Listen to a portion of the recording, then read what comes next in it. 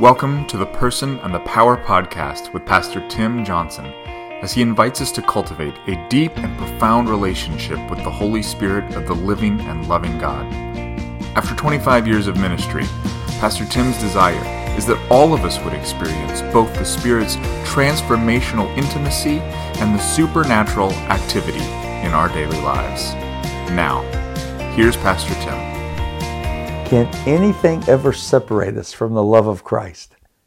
Does it mean that He no longer loves us if we have trouble or calamity, or are persecuted, or hungry, or destitute, or in danger, or threatened with death? Verse 35 of Romans 8 just continues this incredible Holy Spirit-inspired, anointed litany from Paul as he continues to drive home the point that we can stand confident when we stand in Christ.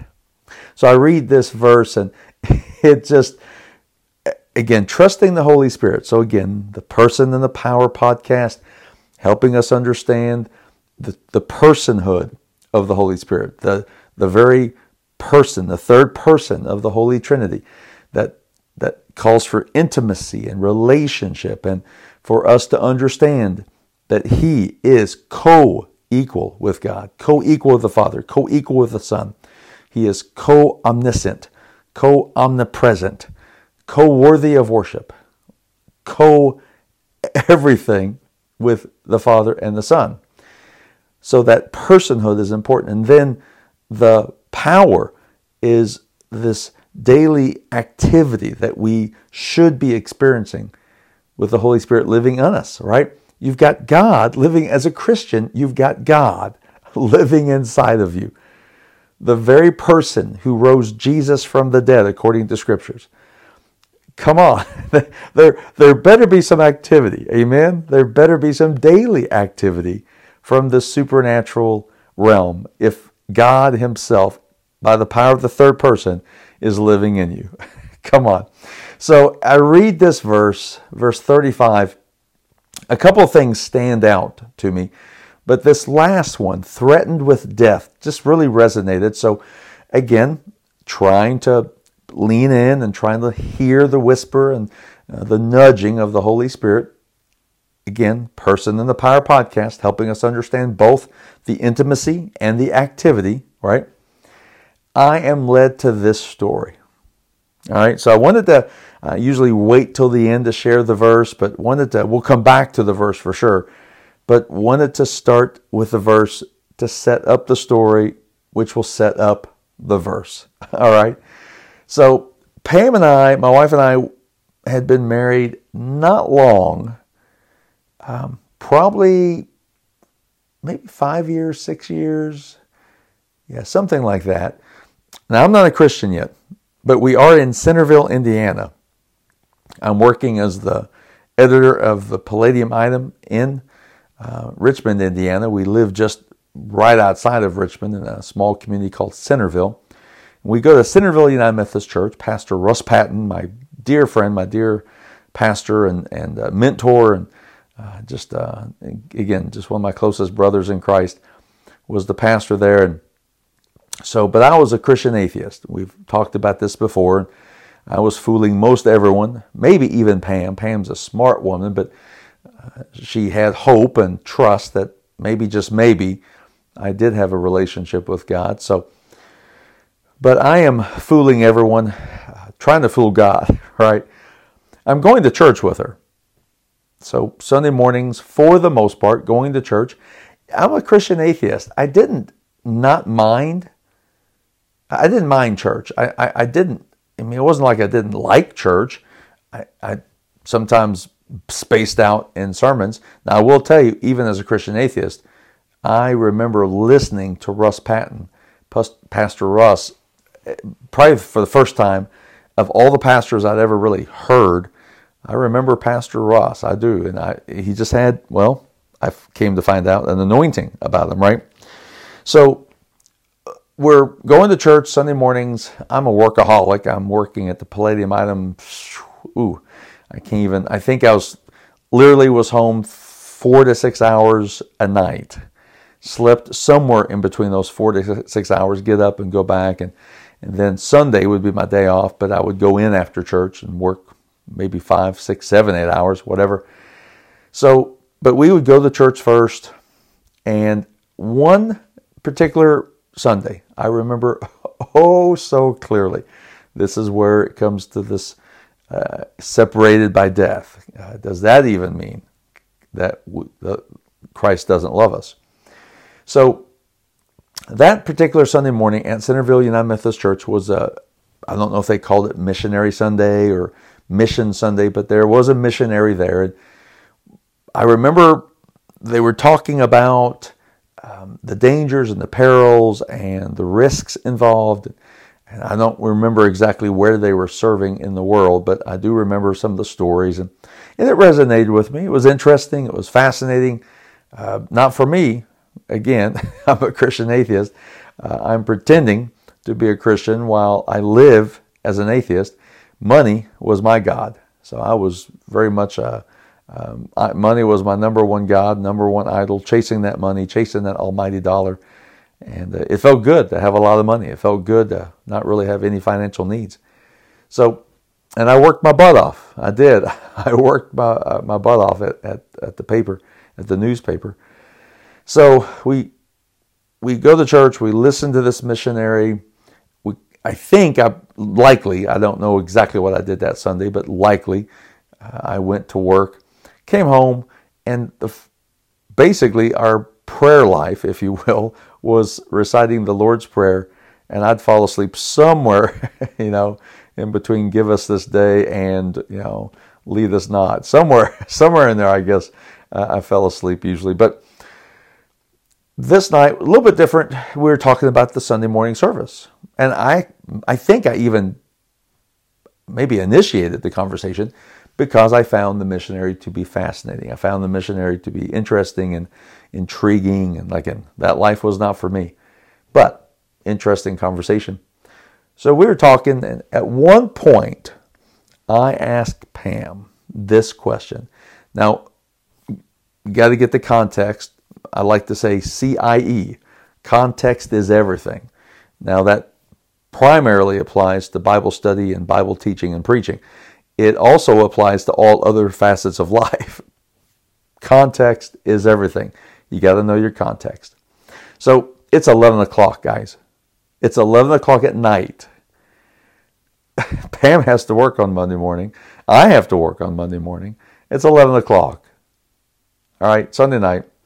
And I start a conversation with this question. So, sweetie, let's just say you're a missionary. Just wondering. You're a missionary. And we're on the missionary field somehow, but you're the missionary because I don't want to be a missionary. But let's say you get caught by rebel forces. Let's say you get caught by unfriendlies. And they capture me as well. And they put a gun to my head. And they say to you, renounce your Jesus or else. I remember Pam taking a deep breath. Kind of like a deep breath that turned into a sigh. She'd been reading. And she said, well, sweetheart, I love you. You're my husband. But if you remember, and I did, and I still do, if you remember, when you first asked me on a date back a few years ago in E-Town, Kentucky, when we both worked at the News Enterprise, you came up to my desk on a Thursday night and you said, would you ever consider dating me?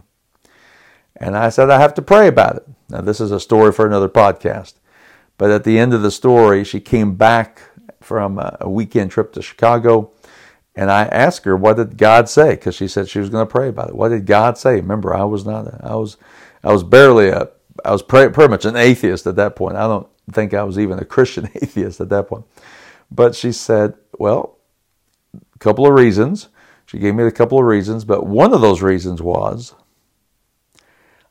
you've got to know that when you ask me out to date, we're at the age 25, 26, whatever it was, that probably looking at marriage. So I'm not just kind of looking for a fling. I'm looking for a serious relationship. But also you have to know that I will always love another man more than you. Now I knew she was talking about Jesus. And I just shrugged it off. I'm thinking, what does that matter to me? Fast forward back to that Sunday night, 11 o'clock conversation, because she said, remember what I said? I said, yes, I did. I remember. She said, honey, I love you, but I am not going to renounce Christ. So even if you were threatened with death, there's kind of the tie-in, right, with Romans 8:35. So if you were threatened with death, I could not renounce Jesus just because you were going to be threatened with death. I just couldn't. Well, now it's on. Okay, now it's like it's on, and I'm a little hurt. I'm a little hurt, thinking, whoa. I even said, all you have to do is lie. Apparently God is a forgiving God. He could forgive you, right? You just lie, save my life, we're good. You kind of silently say, God, forgive me. He forgives you, we're good. She said, no, that doesn't work that way. She said, I would still know that I denied my Christ, and I won't do that. I told you, I will always love a man more than you. You'll be the second man I love, but you won't be the first. So I'm all fired up now. I'm saying, okay. Let me give you another scenario. I'm going in for the kill, guys.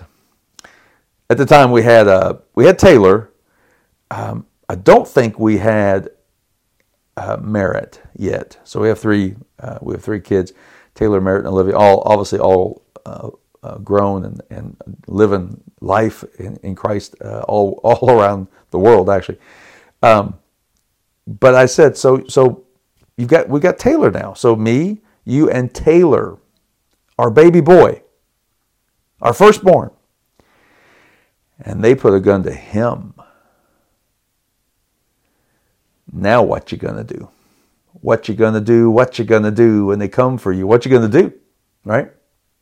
I even remember sitting up in bed now. So I'd been laying down. I now sat up in bed because this is on. The battle is on, right? It's real deal. And I asked her, so now what? I've even turned my body looking at her like, well, now what? She sighs again. I'm not kidding. She puts her book down. I think she lays it on her chest. She looks at me and she says, sweetheart, that would be an excruciatingly painful moment of my life. It would be horrific. But I trust my God. And as sad and as devastating as it would be, I will know that I will see him in heaven again. But I will not renounce my Jesus. Oh my gosh. I literally threw off my covers and I stood up because now I can't even think straight. I'm thinking, are you absolutely out of your mind? You would not lie for a second. You would not lie for a heartbeat. You wouldn't lie for a moment just to save your own son. You're crazy. You're out of your mind. I was mad. Oh my gosh, I was mad. I grabbed my pillow. I was going to show her. I showed my wife. Yes, sir. Yes, sir, indeed. I grabbed my pillow and I slept very uncomfortably on the couch for about 2 or 3 days. Oh yeah, I showed her. I had the neck and back ache. She slept fine in the bed. And so, but I was mad. I remember being mad at her for several days on that. But I will say this, it was a turning point. Oh, it was a turning point in the relationship that we were that I had that I didn't have in Christ and that I was going to have in Christ just a few short months later, about a year later. But I was just furious with her. I was like, how do you justify that? And so I think of that so clearly when I see this verse. Can anything separate us, ever separate us from the love that's in Christ, from the love of Christ? Does it mean, though, that he no longer loves us if we have trouble or calamity, disaster, or if we're persecuted, or if we're hungry, or destitute, or if we're in danger, or threatened with death? So again, we'll work our way backwards here a little bit, but threatened with death. So here's Pam, and I know this passage has a little different meaning than where I'm going to take it for right now, and then we're going to come back to the heart of it. But Pam being threatened with death, Pam watching her children be threatened with death, would not let that separate her from the love of Christ. See, listen. She, human, fallible human, right? Her love of Christ and her love in Christ was so strong that she was not about to let go of it. She was not about to let anything separate her from her Jesus, right? That's what she said. How much more? Somebody say, how much more? Somebody say it again. How much more? Somebody just drag it out a little bit. How much more is the love of Christ for us? See what I'm saying? Here's this woman, strong Christian, incredible witness, beautiful, beautiful inside and out. But again, human, fallible human. But she would not even let the threat of death. Now, again, we were in our comfortable bed and house in Centerville, Indiana. But let me tell you, I am absolutely convinced that she would have made that decision on a mission field, wherever it was, wherever it would have been, could have been, she would have made that decision. So I knew that she was serious. So that love that Pam had for Jesus, still does, but imagine the love that Christ has for us. Wow. I'm awed and just flabbergasted when I think of the incredible power of his love. But I do know this, that isn't it true? Come on, let's be honest. Let's be real vulnerable and transparent here. Isn't it hard sometimes when we do have trouble or calamity, again, disaster, or we're persecuted, or we're hungry, or destitute, poor, or somehow our lives are in danger from a disease, or we're threatened with death. Now, this context of this verse obviously is in the New Testament church. It's in a culture that we can't comprehend truly, because this culture, there was danger of death at every corner. There was danger of persecution around every bend. There was truly hunger and destitution. There was indeed trouble and calamity at every turn in the Christian life for those who followed the way, for those who followed Christ here in the early church, certainly in the Roman Empire, right? I mean, persecution and crucifixion and beatings and feeding to the lions and burning at the stake. I mean, there's these horrible stories that Nero would take children of Christians, infants and children, toddlers, and he would pour tar. Now, this is not for the squeamish. I'm about to tell you, it's not for the squeamish, but this is real history and real life. He would cover them in tar. They would not die. He would cover them in hot tar, but they would not die. But then he would impale them from the bottom up. He would impale them not front to back, but from bottom up, and he would light them on fire, and they would serve as lanterns for his garden parties at night, while the mothers and the fathers were there watching as slaves.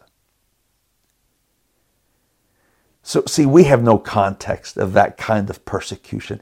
We've got no context of that kind of disaster, that kind of madness. But that's the context of this verse.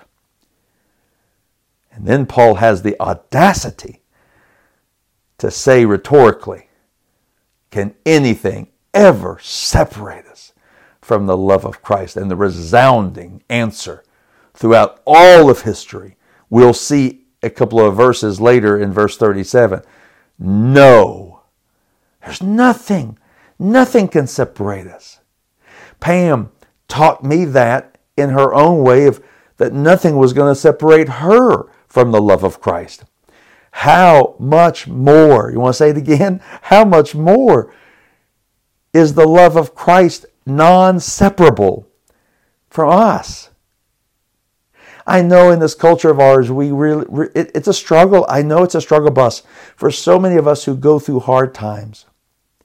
As a pastor for 26 years, I've done my share of funerals for young people and babies and teenagers, and folks who have overdosed that should still be living full lives right now. I've had my share of cancer diagnoses of people who were healthy one moment and the very next their lives are now shattered. I've had my share and my fill and honestly just kind of up to my neck and just sick and tired of folks who just are find themselves in situations that you just want to scream, that's not fair. And you know you don't really have to and shouldn't use the fair word in Scripture, but it's just not. Why in the world are good, solid Christian people in such situations where life is just so hard and people lose so much? That's, again, a podcast for a different time. You know, why do bad things happen to all people? Not just good, but all people. But here's the point, and here's what Paul is trying to encourage, because see, here's the encouragement, and here's why the encouragement is needed. The love of Christ is the only thing that is dependable. The love of Christ is the only thing that we can bank on. The love of Christ is the only anchor we have in this world. The love of Christ is the only stable thing that we have, and the love of Christ is the only thing that will ever keep us steady and steadfast in the face of trouble and disaster, in the face of real persecution, not faked persecution or somehow manufactured or fabricated persecution that we do today in this country. That He's the only anchor. That love of Christ is the only anchor when we truly have lost things in our lives, where we are truly hungry on the street and destitute and poor. And that love of Christ is the only thing that keeps us encouraged and courageous in danger, and yes, even threatened with death. See, it's that love that is constant. It's that love that is supernaturally real in our lives. And I wonder if you know that love. I wonder if you know that love. And I think sometimes we put so much comfort around us. We bubble wrap ourselves. Listen to me. We bubble wrap ourselves in so much comfort. We live in a comfort zone. And you know the problem with living in a comfort zone, besides the fact that that really isn't the Christian way to live, we are to live in a life where we are called to take risks for the kingdom, and we're called to live our lives on edge for Christ. But you know the other problem, the real problem with living bubble wrapped, is we don't know the love of Christ.